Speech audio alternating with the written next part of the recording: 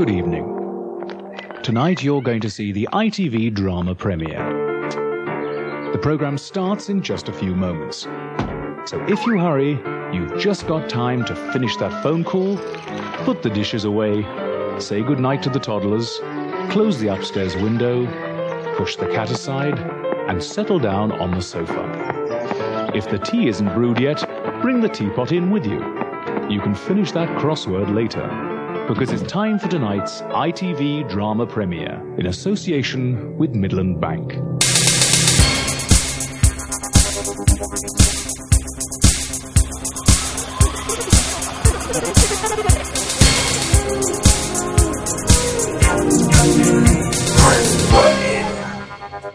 Hello! Hello, everyone. I'm Anne. And I'm Nick, and welcome to a very special episode of Ant and Nick Press Play. Because we're not, I repeat, not talking about Crime Traveller. No.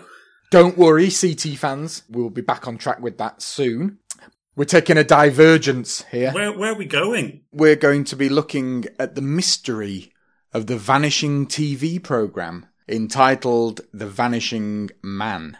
And I know what you're all thinking. What is it? Wednesday, scientific research or revolutionary experiment. Cameron has to disappear. Permanently. I fade in, I fade out, it just happens. Invisible! This has got to be a joke, right? It was like he just disappeared into thin air. Tell me about it. Neil Morrissey stars in the action-packed comedy thriller The Vanishing Man. Wednesday at 8 on Granada. The Vanishing Man is a modern, quote-unquote, 1997, twist on the Invisible Man story, starring Neil Morrissey. I'm genuinely convinced you may have made it up. Yeah, I sort of think that sometimes as well. So, we're going to go back again to 1997. This was broadcast between Crime Traveller episodes 5 and 6. So between Sins of the Father and Death Minister, this show appeared on ITV. Also written by Anthony Horowitz. And there is the link. I mean, the thing is, he kept himself busy, didn't he? Good year for him, wasn't it? Yeah. I mean, he's still going now. I mean, he's just had Alex Rider released on the wonderful Amazon Prime. I've not had a chance to watch it. I am going to get to that. I don't know whether he wrote any of that. Obviously, it's based on his young adult fiction novels. Yeah, I mean, it's definitely based on his idea. Yeah, so. But I'll see. I haven't actually looked into it. I'll have to see whether he actually wrote any of it or whether it's just exec producing, created by, that kind of thing. Yeah, I would imagine so, because otherwise it would need to be set in Britain and in mansions and have Jeff Slade in it. So, The Vanishing Man. Yeah. You don't remember it at all, Ant? No, don't remember what seen an advert, nothing like that. And like I said, the cast in it, I mean, obviously, Neil Morrissey, spoilers, but Neil Morrissey plays the That's not really a spoiler, like it. It was advertised on the strength of his name, really. Yeah, plays the main character in it. The titular Vanishing Man. And I really like Neil Morrissey. Yeah, he was great. He had a good year in 97 as well, I think. Yeah, in the late 90s, he was fairly ubiquitous in things, wasn't he? Exactly. You know, he's star of the 90s is Neil Morrissey. So I'm surprised that I didn't bother myself to seek it out and watch it. No. Well, I remember it being quite a big deal at the time. Yeah, no, a lot was made of it because it's special effects heavy-ish. It's an ITV drama premiere, like they used to have. So proper, get all the family together and sit down. Although, I don't know, I think it's actually a bit more adult than Crime Traveller. But it was like the flagship programme of that weekend. When I've been looking at, magazine articles about Crime Traveller from back in the day, usually Vanishing Man is mentioned at the same time as something that's happening, that's exciting, this is how they did it kind of thing. So it's very strange. So what we're talking about is the pilot episode today, which was broadcast on the 2nd of April 1997. A year later, it was made into a series of 6 episodes. Disappointing. And that's a shame. I was looking forward to it for a long time. Anthony Horowitz was no longer writing it. And that was probably, in terms of style, that was probably a lot closer to Crime Traveller in a way. And actually features a couple of the same actors, but I won't spoil that now. And I would have loved to have gone through them and picked them apart, but I cannot get hold of them whatsoever. The closest I've got, so let me tell you about this. So I recorded the pilot off the telly when it was on. That was never released on DVD or VHS. Still hasn't been. The series was released on VHS, and I remember that. I managed to get one of them from a guy on Amazon, the first 2 episodes of that series, which I don't even want anyway. But the rest of it, can't find. It's not ripped. It's not on eBay. The thing is, someone will have it. Someone must have it somewhere in the world. It'll be at a car boot somewhere after this lockdown's over, and we'll be able to pick it up for 50p, and we'll go, there we are. We can watch it. Well, let me just tell you something quickly, because sometimes I think even on something like Twitter, people sometimes mention it or know where things are uploaded and things, or people are talking about it. Very little about it has ever been said, but somebody did ask Anthony Horowitz about The Vanishing Man and where they could get hold of it. Mm-hmm. This is his reply. So this is Tony Williams, Big Toe 1978, has said. This was December 2019, last year. Dear Sir, I am trying to get in contact with whoever put your TV show The Vanishing Man into production so I can get a copy. I've spent 3 years searching. Yeah, try 23, mate. ITV informed me it's called Aragon Barton TV, the production company, but I cannot find anything on the internet to do with them. Now that's a slight typo because it was ABTV that made it, Agron Barton TV. He's put Aragon, but it's Agron Barton. Anthony Horowitz has replied, Tony, I'm not sure I can help you. Neil Morrissey is in the VM. It was centuries ago and I can't remember who made it. I don't even have a copy myself. Which is funny. Tony Williams has replied, okay, ITV said Aragon Barton Television were the production company. I've never heard of them and I can't find any info on them either. Yes, Neil Morrissey was in the VM, 1997, so only 22 years and not centuries ago. Crying laughing face. Anthony Horowitz has replied, never heard of Aragon Barton. That's weird. Oh well. If I have any luck, I will let you know. I thought it was great and had it on old VHS, but moved house 3 times then and cannot find them anywhere. Thanks. And that is the end of the conversation. So, I mean, this is how deep it's going. The guy that wrote it hasn't even got it. I mean, something's going on there, isn't it? Yeah. I mean, somebody doesn't want that scene. No. To get this, so what we're watching this time is a DVD rip of somebody's VHS recording of the original broadcast. And I had to go on the dark web, basically, to get it. That's how deep this was. One person, and then that link has gone. So, and that was just the pilot, and I paid $10 for it, so I'm properly on the black market dark web now. Oh, vanishing money. Yeah. So yeah, the quality of this broadcast isn't brilliant because it's a rip of a VHS. No, and it kept going out of sync with itself when I tried to stream it to my TV. Yeah. There's all sorts of problems. So the clips that we use will also be quite bad quality, so excuse me. So, with that caveat, I mean, I said we were talking about this to my girlfriend, and she said it was a waste of time, because nobody can watch along. But, for people who can't get a copy of it, this is the closest you're going to get to experiencing it, basically. Yeah, exactly right. And who knows, maybe one day they'll release it all on DVD. Yeah. And I know we're not unique in Crime Traveller podcasts, but I'm pretty sure nobody has done a podcast about this, so this is probably a world first. This is a world exclusive. Yeah. And if this disappears from the internet, then we will know there's a conspiracy. We're going to get contacted by someone. What do you know, Neil?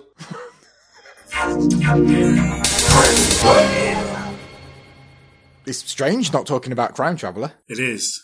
Get Jeff and Holly and all those escapades out of my mind. It's all I dream about, to be honest. Yeah. But it's been nice to be dreaming about something different. Yeah. So, here we go. I've obviously watched this on and off since it was on, and I've never spoke to anyone about it before. So this is very exciting for me.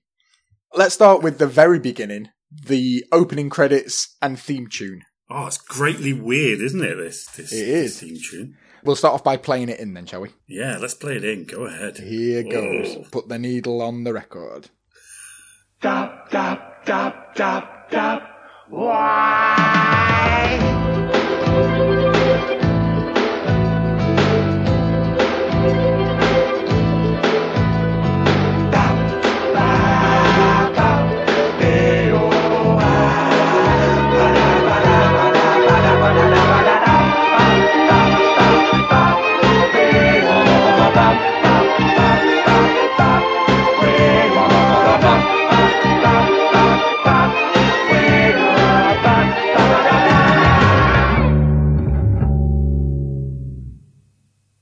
Bit bad quality, but that's the best I could get. But very funky, innit?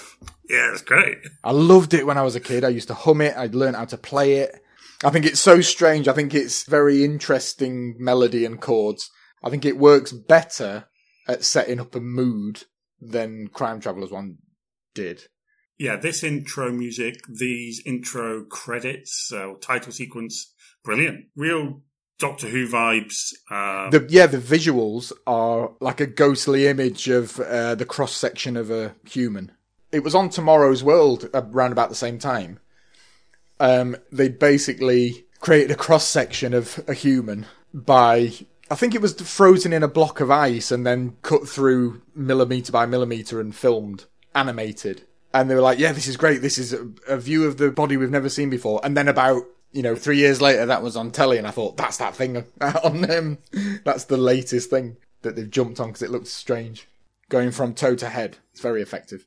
Really eerie and not knowing anything about what you're about to watch. I mean, it really does set up everything. Yeah. So we go straight into it with The Invisible Man. Basically. And it's a really weird camera angle. It's a POV of an invisible man, basically, isn't it? Yes. Because, so are we meant to believe that this person's invisible? Yeah, we come into it as if we're into the story. We're seeing the invisible man getting dressed. So we've got toothbrushes falling into the sink. We've got, clothes being pulled off, coat hangers, doors opening on their own. Mm-hmm. But it isn't when we see Neil Morrissey peeks out. Ooh, hello. Nick? Where are you disappearing to? I've got to go. I'm late for work.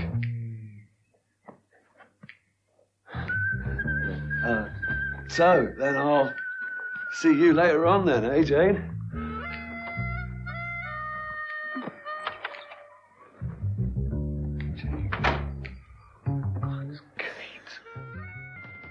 He's making an escape.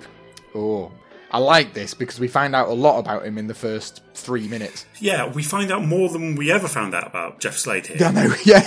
We've already found out that Neil Morrissey is a bit of a Jack the Lad, yeah. Bit of a player. He's got a lady in his flat who he's presumably slept with, and he's leaving her, making a dash for it. Yeah, and then calls her by the wrong name.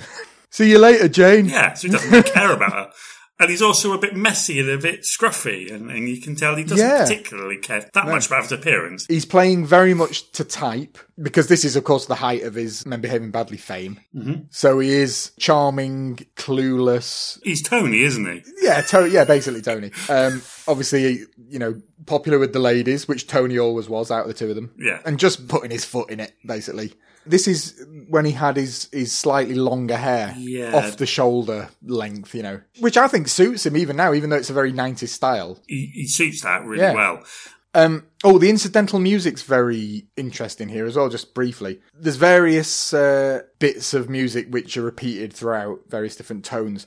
This one is a double bass harmonica kind of nice jazzy bit. There's a real eclectic mix of music throughout this whole thing. Yeah, which I didn't realise really until I analysed it to the nth degree. There's some very nicely done music and there's slight bits of cheaper sounding music. Yeah, I don't really know what they were thinking. It's like they just picked some stuff out of a box. We should say the composer for this is a guy called Alexandra Di Faria, or Alexandra Di Faria. Maybe. Who, I don't really know what else he's done. I think he's Brazilian, it says, though. Yeah, great. So, then he gets a parking ticket. Or he takes his parking ticket off his car. Oh! He looks a bit groggy / hungover. Yeah. So we're building up this kind of Jack the Lad kind of layabout, play it by ear kind of guy, which is nice. Yeah, he doesn't care, does he? Yeah, and then he's late for work, but we'll get to that in a second. So, Kate is, Kate is making already her farewell scene of the episode. Lipstick on the mirror. Yeah, saying, I'm busy. See ya. And then calls him a pig. Says it very strange. Pig. His personality, though, this kind of lackadaisical approach to life, is ultimately his downfall in a minute. Yeah. So it fits in very well. It's one of the reasons that events unfold the way they do. Yeah, so he's on his way. He drives to an airfield for little private planes. And we meet Joe. Yes. You're late. What's the matter with you? I overslept. With anyone I know, or should I say with anyone you know? Leave it out, Nick, Joe. this is a new client, and God knows we need one. Our first job, and you were meant to be there at 10:30. Where's there? Schiphol East. Easy. Some bad weather coming up. Well, just as long as it doesn't interfere with the golf, eh? Nick, just call me when you're on your way back, okay? Yeah. You know, I never really realised at the time. Neil Morrissey's called Nick, and this guy, Mark Womack, is called Joe. So it's Nick and Joe, Nick and Joe. Mm-hmm. My best friend's called Joe. Sorry, and one of my best friends... It's all right. Don't worry about it. One of my best friends is called Joe. And known him for years. Oh dear, that's the end of this podcast, isn't it? Last one. Yeah, so it didn't really occur to me that there's a Joe and Nick in there as well. Interesting. But yeah, we meet him. And it's interesting as well, because I've got a friend called Dr. Chivers, and who we'll meet later on. So Nick and Joe have a company, they're like a courier service, called Wingspan. Nick needs to fly to Schiphol to pick up a package. They need business, and he's got to do it. So he's like, it's fine, don't worry about it, no problem. Pretty chill about it, isn't he? As long as it don't interfere with the golf, eh? Tap, tap, here's my golf. So he takes his golf clubs on the plane as well, and then sets off. So it's all happening pretty quick, because he's in the air already. Yeah, I was like, this is moving a bit quick. It is. Well, there's 5 minutes into the episode. Well, this is good. There's a lot to get in. You know, crime travel, it took half an episode to get anywhere with time travel, didn't it? Yeah, very true. There's somebody watching him. A man in a car radios through to say that he's left. Scary. So I presumed at this point, Vanishing Man meant something different. And he, at this point, was probably just going to disappear. Oh, right. Like a Bermuda Triangle kind of thing. Yeah. Probably not as interesting. But oh, interesting. God, I never even thought about that. He went off to play golf, never came back. No, but instead he lands in Schiphol, picks up his package, has a little flirt with a receptionist. You're not the usual guy. No, we've just got the business. Oh, yeah, look. Wingspan. We fly lower. Yeah, it means lower price. I wrote that. So, you ever fancy a day out in England, then? I don't think so. France? No, thank you. Belgium? Have a nice flight. What is in Schiphol? Well, that's the major airport for Amsterdam. You're quite right. Amsterdam Airport Schiphol. Yeah. Yes. Which I didn't really realise when I was younger, I have to say, because I'd never been. And also it sounds a bit like Skipton or something, doesn't it? Like, it sounds it does. Sounds like somewhere in the UK. So anyway, this flirting doesn't work, which is also, that plays to Neil Morris's strengths as well. Confidence. Overconfidence, chancing his arm, expanding on his character again. The fact that he's gone to a different country and the first thing he does is try and get a date with somebody he's never met before. Hang on, before we go any further, yeah, I just want to tell you a few things that the internet's told me to do at Schiphol Airport. Okay. Let's see if you did any of these things. Okay. Number 1, find the man in the clock at Schiphol Airport and say hi. Did you do that? Jeff Slade. The man in the clock. No, I don't remember that. Check out some of the most expensive drinks in the world at Exquisite. Well, I don't need to go there to get expensive drinks, like any bar in Amsterdam. If they've singled that out as expensive, then that must be cripplingly expensive. Work out where your next holiday is going to be. Where would I rather be than here? And then finally, see if you can get the airport code to match it. Don't forget to look up. I mean, what the hell's going on? If anybody's been to Schiphol, find the man in the clock. Unless he's been freed finally. The thing about the airport is you want to get in and out as quick as possible. Well, not if you're Neil Morrissey. He's chatting up this lady. She's not bothered, mate. And also, you're going in about 5 minutes, so... Which would be good if you did have access to a plane. You're not just thinking about, right, which bar in town can I take her? Which city can I take her? Take her anywhere. Yeah. Nick shows off about his the tagline for his company, We Fly Lower. But it's not a clever thing if you have to explain it. I mean, it just sounds dangerous. So we're going back already. We've been to 2 countries already in 5 minutes. And we're flying back with the package. Wingspan up. This is Golf, Bravo, November, Romeo X-ray. You read?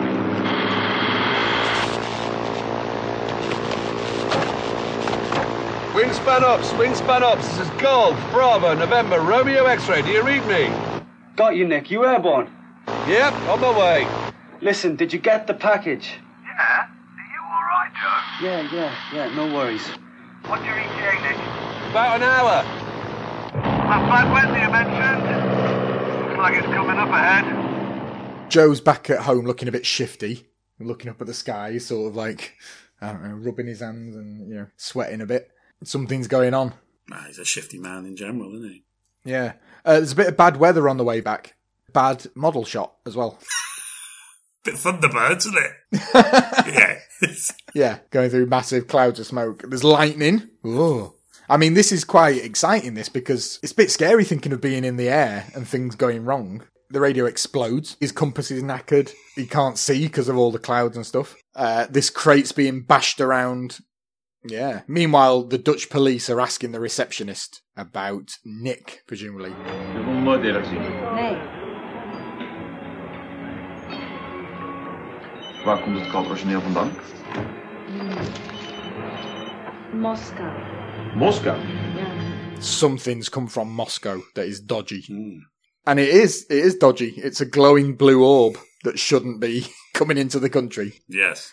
The crate's bashing around a lot, to the point where you think that's knackered. Yes. I mean, I think he works for Hermes, to be honest.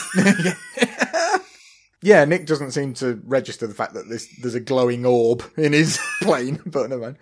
Anyways, he comes into land, finally, gets back on track, comes into land, and there we go. End credits. No, of course not. Because the police turn up. Get away from the plane! Move!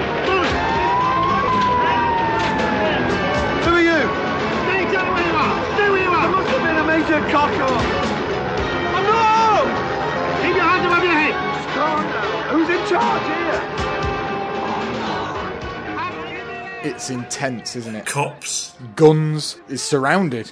I mean, Nick/Neil Morrissey can't quite work out what's going on. He seems to be dumbfounded. Another of Neil Morris's strengths. There's a brilliant line. This sums up his whole character. As he's being arrested at gunpoint, he's got a Geiger counter going up and down him, and the plane is gunged with foam. He says, "There must have been a major cock-up," which is great. That's very Tony, isn't it?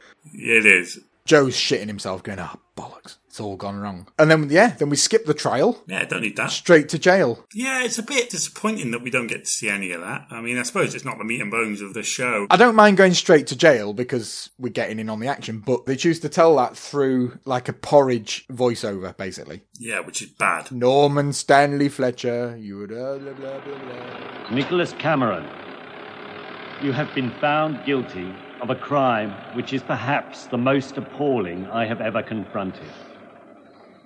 I am satisfied that the plutonium you were carrying, smuggled in from Eastern Europe, was destined for a terrorist cell.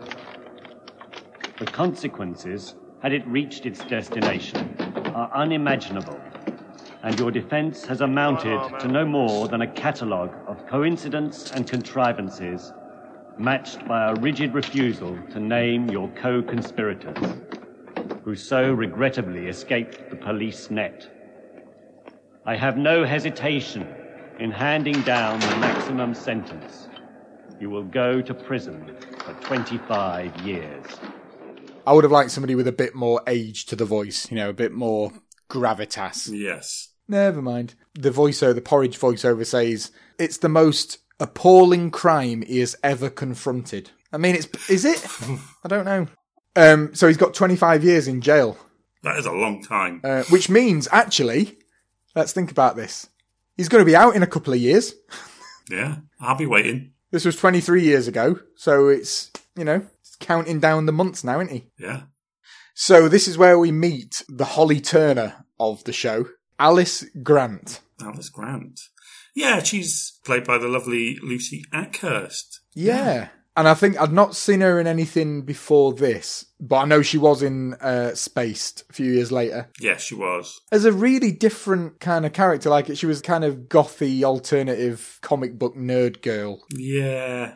And I always thought, is she cast well in this? I don't know. She was fine in it, I like her, but... Yeah, she's due to be, or is in Alex Rider, which we mentioned before. Interesting, because I've not seen her in anything for a while, so... Yeah, interesting that, isn't it? I don't think she's in it as a regular, but she's definitely making an appearance in it, which is be nice, to see her. That's good. I'm going to get on it, I'm going to watch it, and then we'll maybe talk about it in a future episode, just generally.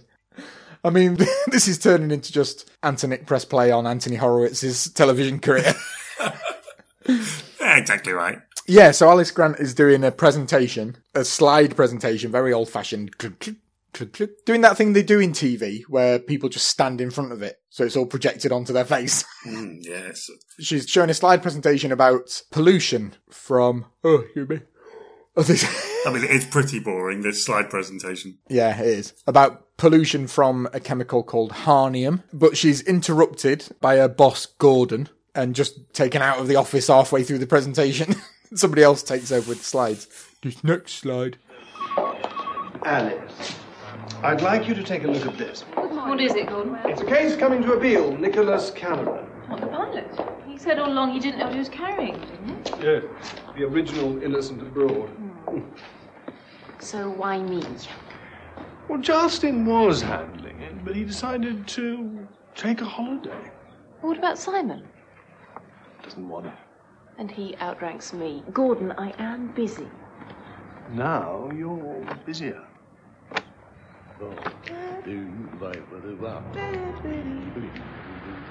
We found out here that she's a solicitor. She's fulfilling the Holly Turner role in this to a degree. Mm-hmm. Yeah, Gordon wants her to take over Nick Cameron's case because it's coming up for appeal and nobody seems to want it. So there's a couple of people who are mentioned who never show up in this. A guy called Justin was handling it, but he's gone on holiday. And then Simon doesn't want it, so it's up to you, Alice. Doesn't matter what else you're doing. Well, Anthony Horowitz, again, does like to palm things off on his female characters, doesn't he? Yeah. At least this is a case. I mean, if it was Crime Traveller, she'd be having to do all sorts of extra stuff. Or making tea. Yeah. Or mowing the lawn. She goes to the prison to visit Nick, just shouts her name. She goes to a guard who I thought at first is not him, but he looks a lot like the Zamo off of Grange Hill. Just say no. But it's not him. But yeah, he does a little thing. It's like, oh, a woman. A woman's in the prison. Oh, hello. Ooh, what's this? Checks her out a little bit. Ooh. Like they're never allowed out of prison. No. I mean, they're the guards. I mean, It's like they don't live in there. So, Nick and Alice meet for the first time. In a room with no guards or handcuffs or anything, it seems. I didn't know. All right. If you didn't know what you were carrying, why did you try to avoid radar detection by flying 30 miles out of your way as you approached? I wasn't avoiding radar. It was the golf clubs. Golf clubs? I was carrying golf clubs on the plane. The metal sometimes interferes with the compass. Yeah, it happens. Okay, let's move on. Why did you maintain radio silence as you came over the North Sea? The radio packed it. Well, isn't that a coincidence? Yeah, no. There was a storm. It must have shorted out. Okay. Let's move on to the prosecution's main point. Now, by law, you're required to send your flight plans in advance to the CCU, the customs, yeah. But you didn't. I did. They never received them. That's their problem. No, Mr. Cameron, it's yours. It's one of the main reasons you're here and look very likely to stay here. Yeah, this meeting doesn't go great for Nick here, does it? He's very standoffish, as he always is in any encounter that he ever has. And that's not just in this. I mean, in Men Behaving Badly, he's the same. Arms folded, negative body language, a bit petulant. Yeah. Getting really agitated really quickly. I don't know! That kind of thing. Yeah, it's kind of similar to the Holly situation we had previously in Crime Traveller, where Holly does nothing to really help herself. Nick's doing the same thing here. not really doing anything to help his case. No. So Nick says that it was his golf clubs that affected the compass. One, he didn't need to carry them, did he? Because the golf he was going to play was back in the UK, so I don't know why he had them. But anyway. So yeah, I thought, I've never actually checked this. So I did a bit of investigation, and it is correct. It took me a while to find out this, but basically, golf clubs are made of steel, usually. And I have a little quote here from a website about compass interference. Magnetic fields will give incorrect compass readings. Avoid taking readings near magnetic fields such as steel, iron, brackets ferrous metals, vehicles, rebar, reinforcing steel, and clipboards. Even belt buckles, glasses and rings can interfere with the compass reading. So it's true. Wow. Which is clever. Well done, Anthony Horowitz, for almost seamlessly putting golf clubs into it. Well, I mean, I don't know about you, but Anthony Horowitz strikes me as the kind of person that plays golf. Yeah. But the main evidence, which we haven't seen yet, is that the flight plans, which should have been sent in advance to the CCU, customs guys, were not sent, or at least not received. I did send them! I must have misdialed! I was distracted! Brilliant. Yes, he was distracted, flirting with that receptionist. I did go back, actually, to that scene to see if he was faxing anything at the time. He wasn't. That must have been afterwards. Well, I mean, back in the day of fax machines and things like that, quite easy to do. Oh, yeah, definitely. I mean, all sorts must have gone wrong with that. At the beginning of the noughties, we were still using them in my old job. Awful things. You know what? I do sympathise with him a little bit. But at the same time, maybe he should stop flirting. So it's not looking good for Nick, really. Alice just says, how are you going to convince anyone else if you're not convincing me? But then she softens a little bit and just goes, look, just have a think. If there's anything else, let me know. So we already see she's not entirely dismissive of him, which is nice of her. Mm. So now we meet a very interestingly played character. Interesting look, name, acting style. It is Forstater. Yes. Cameron? No. I don't think I know him. 371555983. 371555983. Oh, yes, the pilot. The innocent pilot. That's what he says. That which hath wings shall tell the matter. Ecclesiastes 20. Yes, sir. Are you thinking of using him for gauges? I'm thinking of asking him, Gibson. Why him? He has no friends here, inside or out. He's alone, I guess. More to the point, he insists he's innocent. And what does the good book say? Judge not a coherence. We owe it to him to give him a chance to prove himself, Gibson. Some of these names in here I've never heard anywhere else, but yes, he's called Forstater, the governor of the prison. Foreskin. He's a very strange bearded man. Yeah, he's played by is it Peter Eyre? Been in a lot of films. Was in Friends. Oh yes, he was, wasn't he? As the registrar. Wow. At the wedding. The most famous line in it. Yes, indeed. Now, Ross. Repeat after me. I, Ross. I, Ross. Take thee, Emily. Take thee, Rachel. I mean, he was in something much bigger than that as well. Really? Yeah. Hetty Wainthropp. The big one. So yeah, Peter Eyre plays Forstater. Now this is, I think, a nice bit of writing to introduce the character. As soon as he's told the number, and it's a long number as well, 371555983, he immediately knows who it is, which I thought was a nice little detail. This guy doesn't see prisoners as people. That's nice. And also the fact that he's got this Rolodex of numbers in his head. He can remember exactly who it is and what their crime was, just with a number.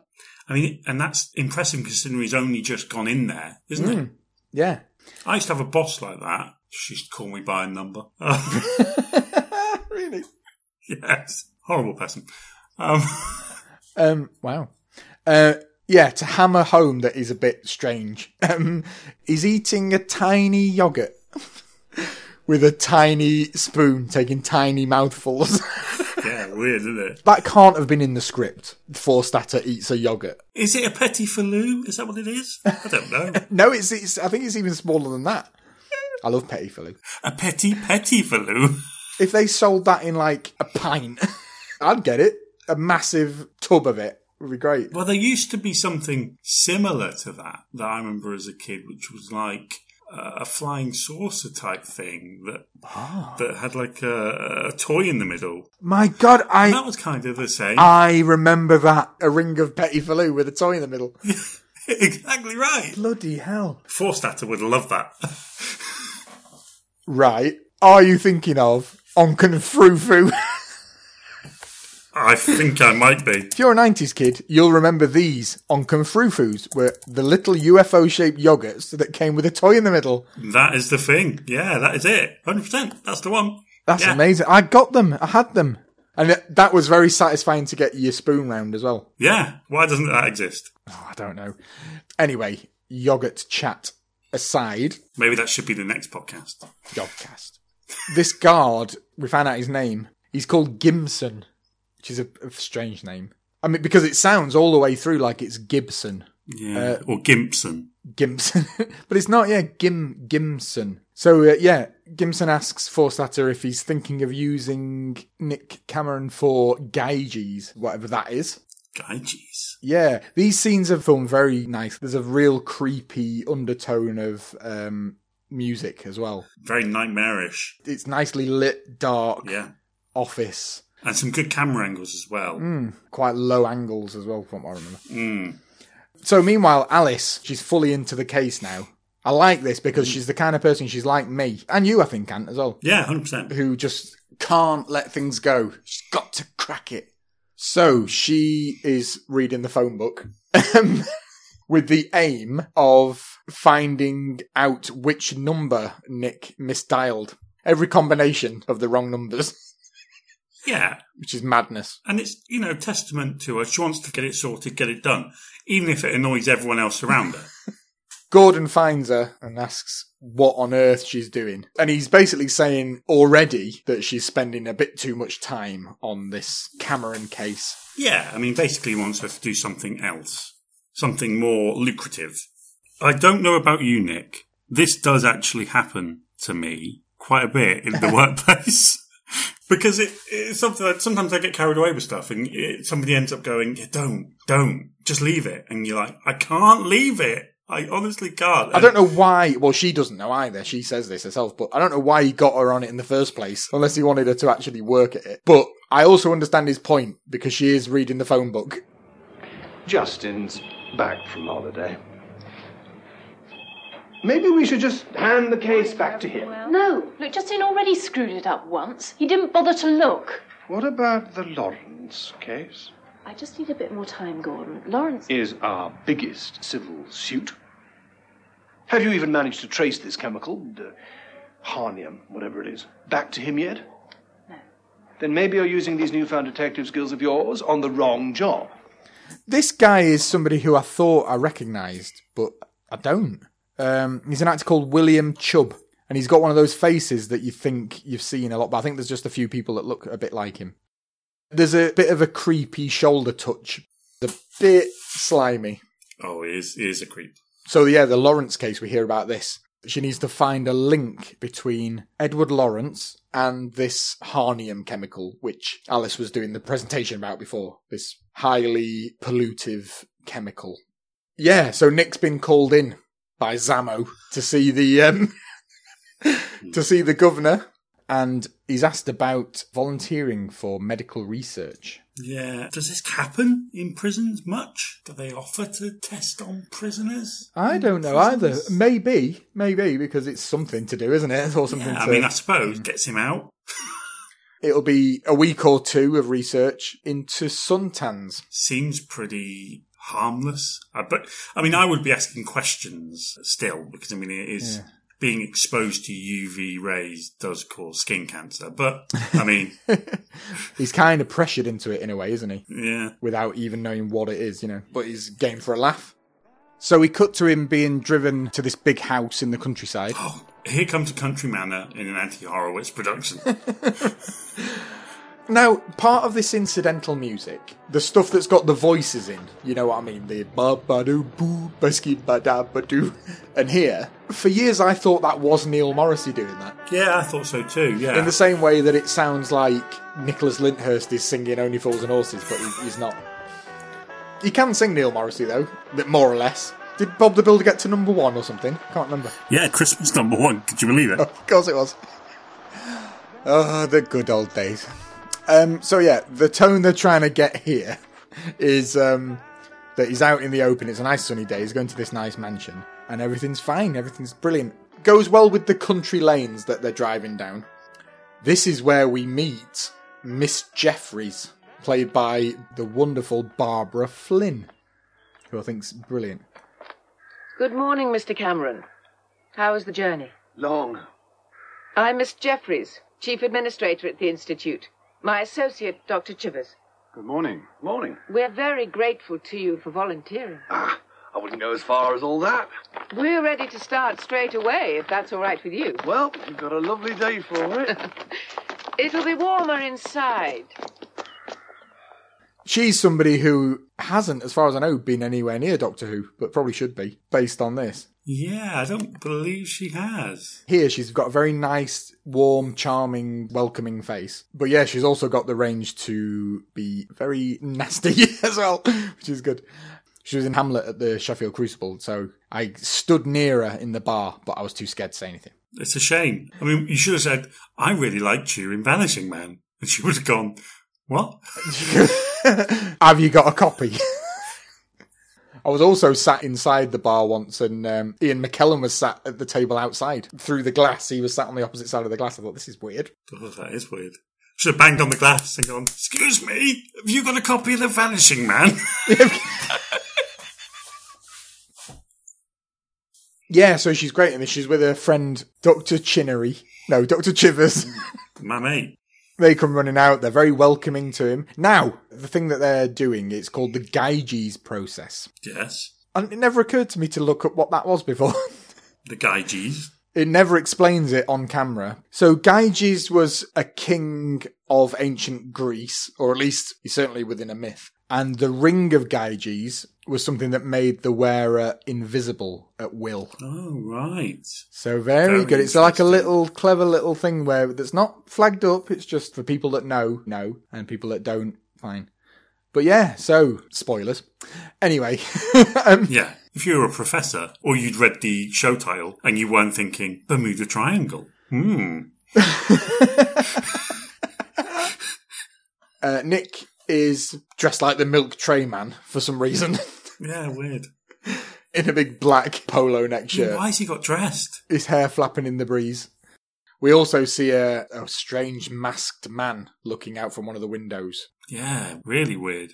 And then they take his handcuffs off, which might be fine with them, but is that allowed? I mean, they don't know this guy. A bit worrying for everybody involved. I don't know. Anyway, so they take him off and he's fine. But it's all to add to this sort of very welcoming atmosphere. She's so excited to see him. She's telling him all about the Gyges process and how proud they are of it and how exciting it is. What we've done is to develop a process to boost the skin's immune system against the harmful effects of the sun. The Gyges process, that's what we call it. Is it safe? Of course it's safe. What we need to know is it effective? That's where you come in.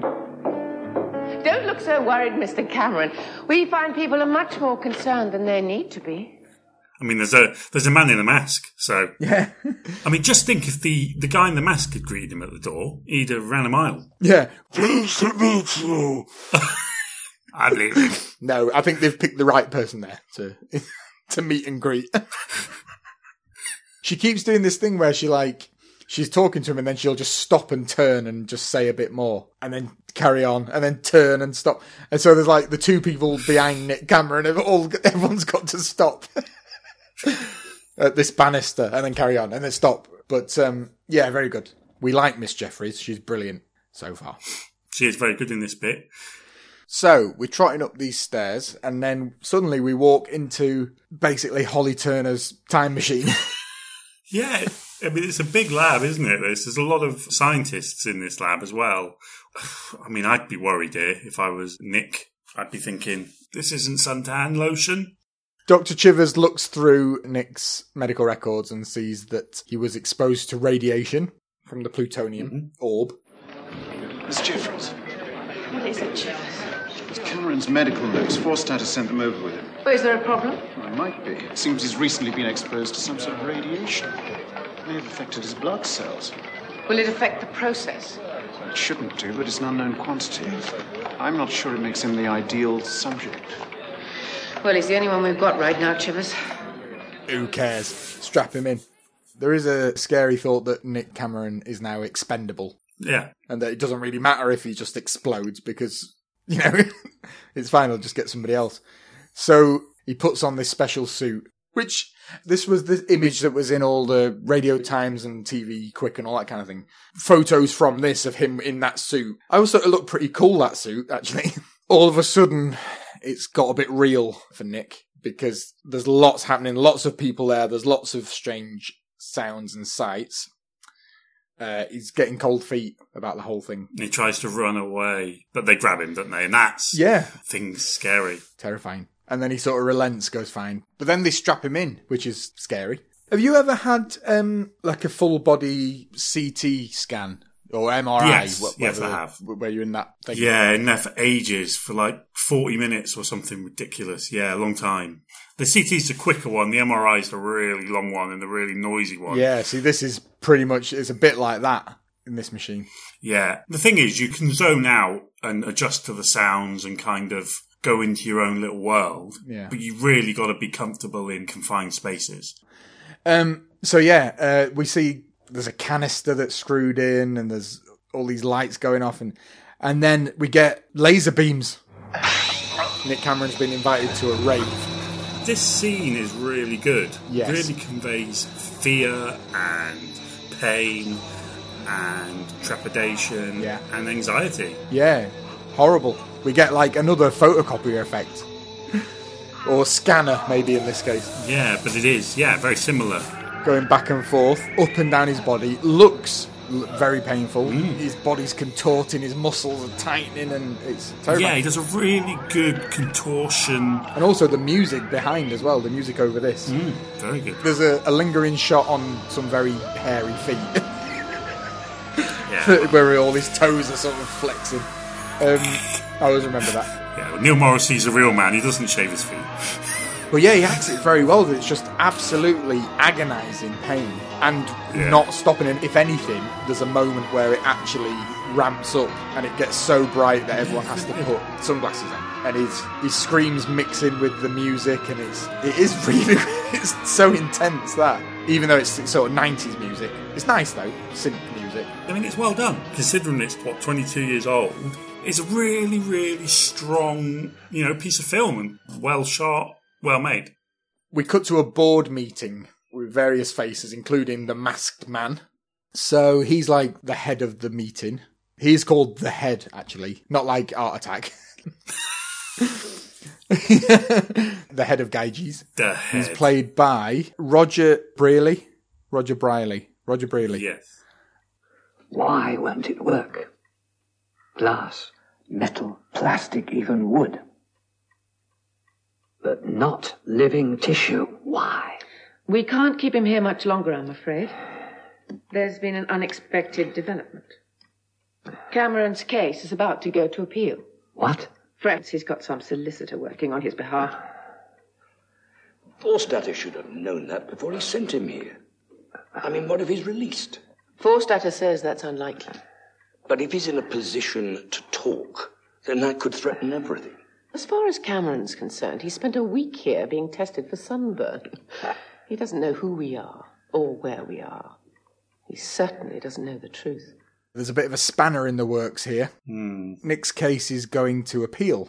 Yes. Alice has obviously found something, which is good. Yeah, they obviously didn't get Justin. No.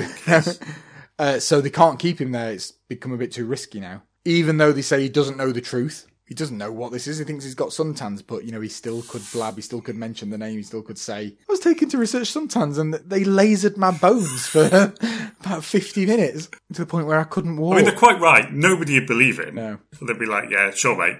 I mean... So, things are a little bit worrying for them. And then the masked man, the head, just pours a load of blue CGI onto the table. Yeah, it's awful. Really bad. Even at the time, I remember thinking this didn't look very good. Oh. Not because the effect isn't great. Basically, he's pouring liquid into something we didn't know was there, an invisible cup. But it's the fact that it's blue. It's like... I mean, what's it meant to be? Water? It's not water. It's something hot because it steams. It's not tea. It's not a cup of tea. It's not brown. It's just something blue. So I always thought, oh, that just looks a bit... Meh. I mean, he could have literally just drank out of an empty cup and gone... couldn't he? And just pretended it was water. Yeah, it would have been slightly less effective, but he could have just mimed it and then opened a door and then pulled a rope, peeled a banana. Who needs CGI? But yeah, so he's poured this blue CGI onto the table into an invisible cup, and then he just picks an invisible handle up and drinks this whatever it is. Could be Blue Wicked. Was that available then? It was. 1996. You're right. So, invisibility. This is what the game's about now. So we cut back to more tests on Nick. I mean, it might be the same shots even from last time repeated. So rather than just stop after that meeting, they continue to do it. I mean, I found that incredibly bizarre. No, I'll just keep going. Why not? Yeah, well, I mean, they might as well get the most out of it because he's sent back to prison. Now, I always thought this was very effective because he's put back in his cell, but he can, like, hardly walk. He's really weak, isn't he? And I thought, oh, God, that's really effective, that. You know, to us, it just looks like a laser beam being shone down his legs. But actually, from his point of view, you think, oh, no, God, that's gone right through into his system. He looks like a broken man, doesn't he? Yeah, very well done. Forstater is getting told off by Jeffries. She's come to see him face to face. Why didn't you tell us about the appeal? I mean, he didn't know about the appeal, but... And lost in the prison system has no voice. It doesn't matter who he talks to, because no one will listen. That's how we've always worked. Yes? But a man who might be innocent, a man under investigation. Well, there's not much we can do about that, is there? Oh, I think there is. It's messy and inconvenient. But Cameron has to disappear. Permanently. An accident. A run-in with another inmate. You'll have to deal with it. Me? What do you think I am? We know what you are, Forstater. That's why we employ you. Get rid of Cameron before he sees his solicitor again. Then we'll start looking for someone else. He's gonna get offed. I mean, the thing is, they get their wish. I mean, this episode is never ever seen again. So I know. The Vanishing Man needs to disappear permanently. So we leave it on that cliffhanger. And then end of part 1, because remember, this has got adverts in this. Take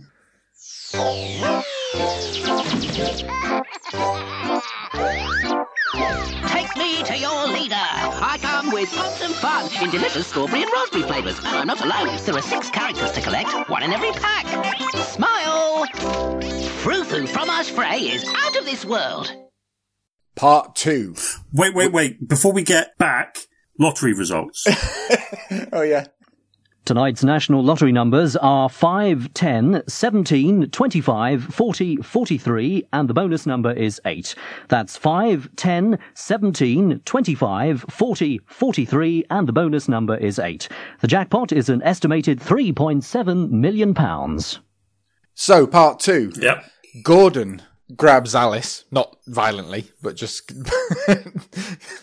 while she's working, and he tells her about an American Chemical Federation report about, what was it? A report by the American Chemical Federation on the possible side effects of harnium nitrate. Nitrate? Yes. An organic compound of nitrogen trioxide containing an experimental isotope derived from the stuff your man was manufacturing. So basically they've got to just find a link between Harnium and Lawrence. This is the Lawrence case. Mr. Lawrence. But Alice has got other things on her mind. She's gone through the phone book and she's found, unbelievably, the misdialed number that Nick sent the flight plans to. Which is a great bit of detective work, to be honest. I mean, it's miraculous. The amount of time she must have spent doing that is insane. It went to a laundrette in Swindon. Oh, God. And they just ignored it. Yeah, as you do. As you do, though. She was like, oh, it's lucky they've got, what did she say? He's lucky they've got a computerised mailing system that keeps everything on file. Which means they just chucked it. Don't forget it. Don't matter. 25 years in prison. Don't matter. Right away. So she's doing well with that case, but Gordon wants her to prioritise the Lawrence case, as he says. Prioritise? Look, you were the one who put the case on my desk. You can hardly complain when I succeed. I'm not complaining. I'm just asking you to prioritise. Yes, Lawrence can wait. Why did you give her the case then, Gordon? Why not put Justin on the Lawrence case, if you love him so much? So, we go back to the prison, and the Get Cameron plan has started. So Nick goes into the shower. Get Cameron. The communal showers. Never a good place to go in prison, I've heard. No. I mean, they look alright. They're alright. They're not, like, damaged or dirty or anything. They're quite nice. Well, I imagine they have to clean them. I mean, I've watched Orange is the New Black. The inmates have to clean them. I don't know why that's how it worked in the 90s UK prisons. Ooh. I don't know. Yeah, it makes sense, actually, with toothbrushes. Yes. For punishment. Nick's got his T-shirt tucked into his jeans. Very 90s. Oh, yeah. It looks good. I think that's making a comeback, though, on women at the moment, isn't it? They're really into that. On women, yes. Yeah. Still don't know if it's coming back on men yet. I don't think it is. I don't know whether I'm brave enough to triumph the Neil Morrissey look quite yet. But maybe after lockdown's over, with my long hair, get some blue jeans. Have you not been tempted to do the lockdown skinhead? Oh, no. I'll just have the mullet when I come out of lockdown. The Neil Morrissey mullet. Now, I don't know if Alice planned to come and meet Nick, or if Nick's getting ready to see Alice, but Alice is waiting to see him, and Nick's just in the shower, so I don't know if she just turned up unexpectedly or not with this number. Swindon says they got the facts. It's alright, it's been dry cleaned for you. It's all nice and flat. Oh, man. Also, I'm not sure Nick Cameron could just go, it's alright, I'll have a shower later. I think they're like, get in the shower at this exact time, you scum. There is a bit of prisoner banter, camaraderie, a little joke. Alright, I got one. Go on in. Knock, knock. Who's that? Low self-esteem. Low self-esteem. Never mind. So, that was a good thing to put in the script. Gimson and the boys come in, the gang, looking very threatening. Things are heating up, literally. He's terrifying as well, isn't he? He's got a mad eye, very small mouth and big eyes. Small mouth for Petit Falou, remember? Oh, yeah.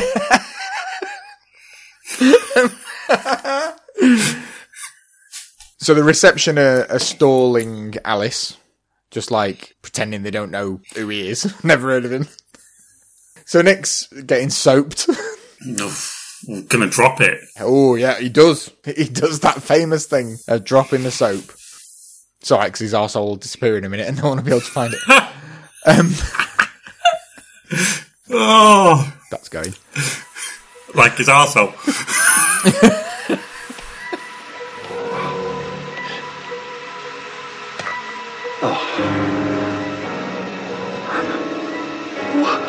This is it now. The story's happening. Looks down to see his feet disappearing. And it's not bad, the effect. No, it's not.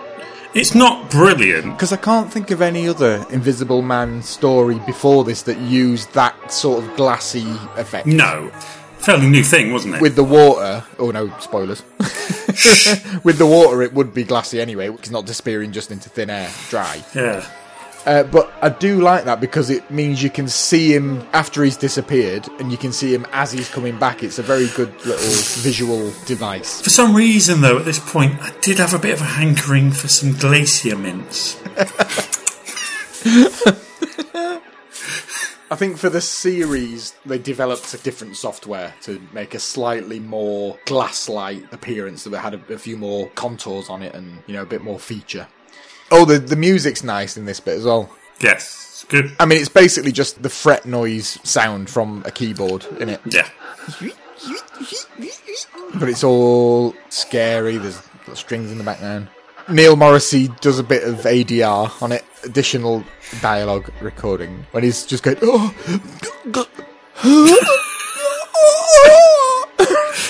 Not great, is he, at that?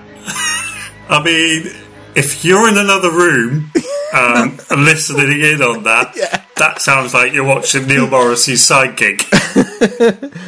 There's a shot that this is like the Back to the Future shot. Do you know when Marty holds his hand up in front of his face and it starts disappearing? Yes. And it's just, he's completely looking in the wrong direction. Yeah. This is kind of the same here. He's looking at his hands that are like see-through glass hands. Yeah. But he kind of looks everywhere except where he's meant to actually look.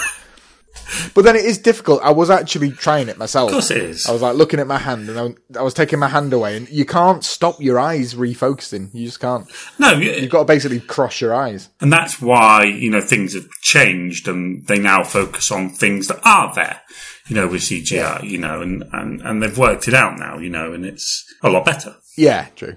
Also, to be fair to Neil Morrissey and the character, he can't see his hands. Yeah. So I guess he would just be looking anywhere. Gimson's clearing the area. Piss off. This poor little man who's like finished having a shave. Alright, bye then. See ya. So they've got their truncheons out. The little extendable truncheons. I mean, terrifying as well that they're just going to beat him to death as well. With little truncheons when he's got no clothes on and stuff. Probably slip and bang his head and that. But by the time they get round the corner, he's not a CGI blob anymore. He's gone flat. And I don't know how, really. This is the thing, because it does look good with the glassy water effect, but he would still have water on him. Yes. Forming his outline. Well, it'd be weird if, as they came round the corner, rather than seeing him completely disappear, they just saw the outline. Because it'd be like, oh, he's not actually invisible. He's just a glacier mint. No, he's not. He's a CGI blob. Look. He's that one. No, he's gone completely. I mean, I'm surprised he managed to, keep quiet as well. He wasn't still going... So it's straight back to the cells. So this bit, when he actually does step out the shower, turns the shower off. And when he steps out and you do see the wet footprints on the floor and it's good. Wiping away the steam, that's nice. Yeah, it's really well done. Do you know what? I still don't really know how they did those footprints. Unless it was like a motion control thing and the footprints were there and they were just kind of wiping them in. I don't know. It can't have been CGI. It's too well done for it to be CGI. It seems like it's physically done. Yeah, I think it's a very well done wipe between footprints and no footprints. Oh, no, other way around, sorry. Yes. I'd ask Anthony Horowitz, but he's never heard of it. I wonder how he imagined it in his head. You know, when he was writing these scenes, how he imagined the effect would be, the invisibility effect and all that kind of thing. You and I both know, completely different, because you don't get to realise what you write. And you just have to accept that. You go, okay, that's fine. You want to run around in a tutu and act like a complete idiot and skip half of what I've done. That's absolutely fine. Yeah. But don't come crying to me when it all goes wrong. Yeah, just cut out a whole scene on the performance night. Brilliant. So they're doing a cell check to some Crystal Maze style synth music. Brilliant. Gimson sees the wet footprints going out the door and goes, shit. Mm-hmm. So they've got to get Alice out. Bye. You can't see Nick. Bye. Miss Grant, I'm afraid I'm going to have to ask you to leave. I beg your pardon? On your way, please, now. You can't do this. I'm here to see my client. Oh, I'm afraid it's a client who's caused this alarm. He's escaped. That's impossible. He has no reason to escape. Well, you can talk about that when we find him. In the meantime, you have to go. I want to see the governor. He's not here. Then I want to see him the moment he gets back, and I will arrest the guilty. Any harm comes to my client, and I will have an independent doctor and photographer in here before you can blink. Through here. Do you mind? What? Just keep your hands to yourself, all right? I didn't touch you. She gets touched as she's going through the security bleeper. Yeah, bit weird. She thinks she's been goosed by Gimson. Yeah. Keep your hands to yourself. So Alice goes to a car, and we see a car door opening on its own. Confusing. Weird. Alice thinks nothing of it, just closes it. Yeah. No, she doesn't absolutely shit her pants like a normal person would. Yeah. Anyway, she's off. There's no sign of Nick in the cells. No, he's gone. Shit. He's evaporated into thin air. Yeah.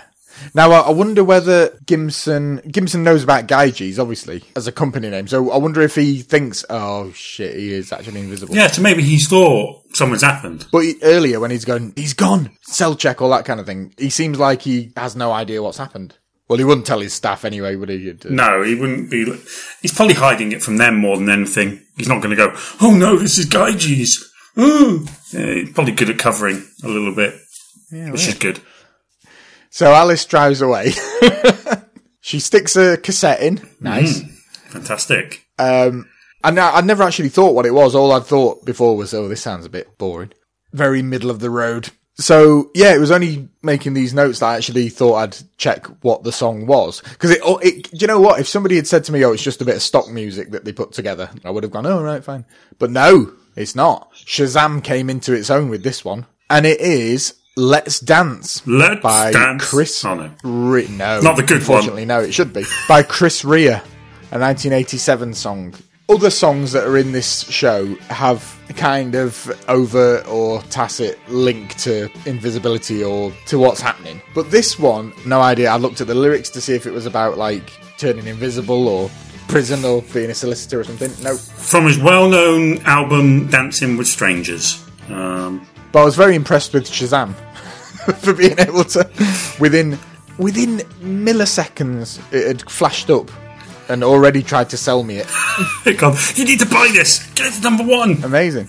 And that was from me holding it next to the laptop, playing a DVD rip of a VHS of somebody playing it on a cassette in their car. And it still got it. Modern technology is amazing, isn't it? It has, I mean, we sound like people in their 30s, but yes, it is. It's amazing. I think that I remember in the uni days when we thought it was great that you could text bloody ask me anything, that kind of thing. Yeah. Got a text message back. Yes. I remember Twitter having a thing where you could update your Twitter status by a text. Amazing. WAP. The world's moved on. The world has moved on. So, she's listening to a stupid rinky-dinky song. And then, very nicely, a naked Nick/Neil Morrissey appears. It's nice because he obviously doesn't know that he's visible again. He's sort of like just looking like no one can see him. Brilliant.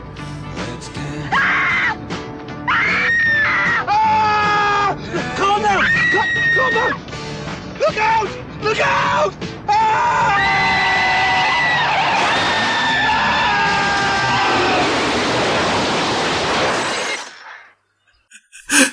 So Alice screams and then plows them both through a bush and straight into a tree. Dangerous. And they're both killed. So end of episode. Yeah, so I like that. That's a nice, an obvious but nice bit. Yeah. Meanwhile, this has answered my question from earlier. Forstater, we're back with him. Gimson's telling him that Nick's disappeared. Yeah, figuratively disappeared. But Forstater goes, disappeared? Oh my god. So yes, that answers the question. Gimson won't know what Gyges is. So Nick's got to explain himself. Yeah, he just sounds mental. Well, yeah, he does, but this is classic Neil Morrissey. I like it. Yeah, it's his time to shine, isn't it? Just sounding like a crazy man. But it's classic Neil Morrissey in the sense that he's got his bum out. I'm sure that was a thing. I know he used to get, like, He used to get semis. He used to get semi-naked, like in Men Behaving Badly and stuff. He'd always have his top off, or he'd be walking around with like a flannel in front of him or something. Here, he's got a newspaper semi-covering. I mean, good on him. There's definitely him. Oh, yeah. As well, no body double needed. So yeah, a nice little bit where you're right, he sounds like a madman, trying to explain himself. You know, why she didn't see him, why he's got no clothes on, why he's not in prison. No, please, listen to me. Keep away from me. I'm not going to hurt you. Why are you telling me this? Because it's true. I was invisible. I was in your car in the back. You didn't see me. I did see you. That's why I crashed. No, in the corridor. Before, in the lockup. Keep your hands to yourself, all right? That's what you said. You see, I was there. It was me. No. That was me. I touched you on the arse. It was me. I'd never noticed really, but I had to rewind it. There's just a bit of like music in the background. That's exactly like the Wii music. Oh yeah, it's almost spot on, isn't it?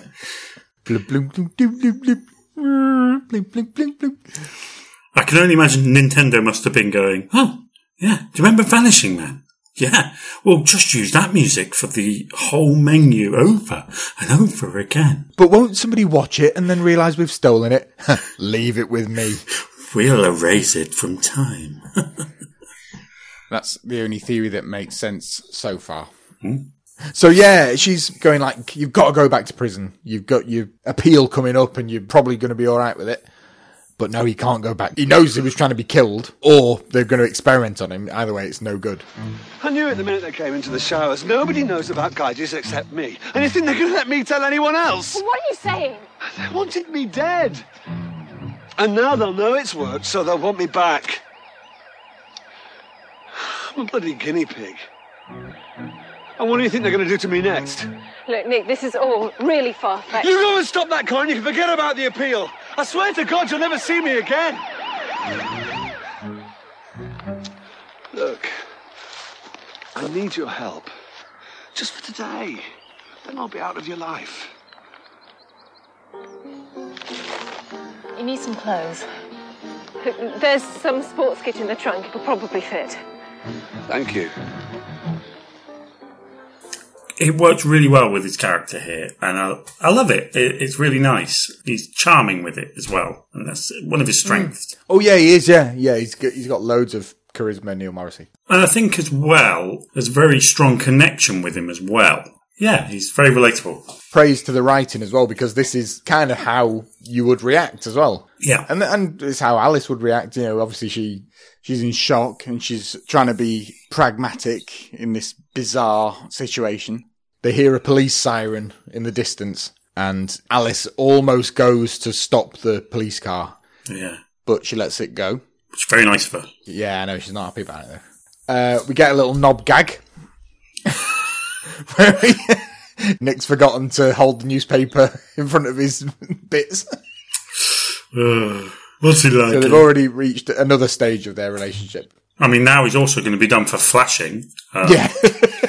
For some reason, Alice has got a sports kit in the trunk that'll probably fit. Yeah, a bit weird. It's never explained whose it is. It can't be hers, surely, because it does fit him. Maybe she's got an elderly son. Maybe it'll come up in the series.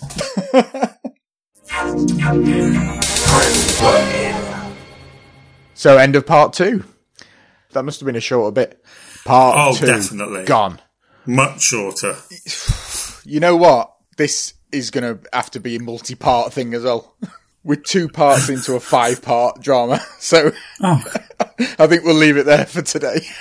Seems to have gone on, doesn't it? It is nice. It is nice chatting about this particularly. And just something different anyway. So, yes, looking forward to it. I'm going to be slightly indulgent with the edit on this because I'm conscious that it might be the only recorded documentation of this entire programme. So, that's it for this episode then. Just to let you know, as well as emailing us, and to nickpressplay@gmail.com. We're on Twitter now. Yeah. Forget your MySpace, Grandad. We are well with it. Twitter.com. I've not been on Twitter for a while. I was on there for ages. Over a decade, but it became such a horrible cesspool that, I came off it. Is it still only 10 characters or less? Put it this way, we'll never get an Anthony Horowitz title in there. Bloody hell. So, our handle is @AntNickPressPlay. ANTNIC Pressplay, all one word. Catchy, that. I couldn't really fit anything else in, it didn't let you. And obviously we can't press play pod or no, all these things have been taken. Annoyingly, my old personal handle has been taken now as well by somebody else. Oh, has it? Yes, it has. Does that happen, does it? If you delete it, someone else comes in and takes it, parks It's just open to... I didn't think anyone would. I'm not going to say what it is, but some... No. I don't know, some 15-year-old girl or something just drawing cartoons on it now. So. What a weird thing. So I can't go back on it even if I wanted to. So yeah, all follow us on there.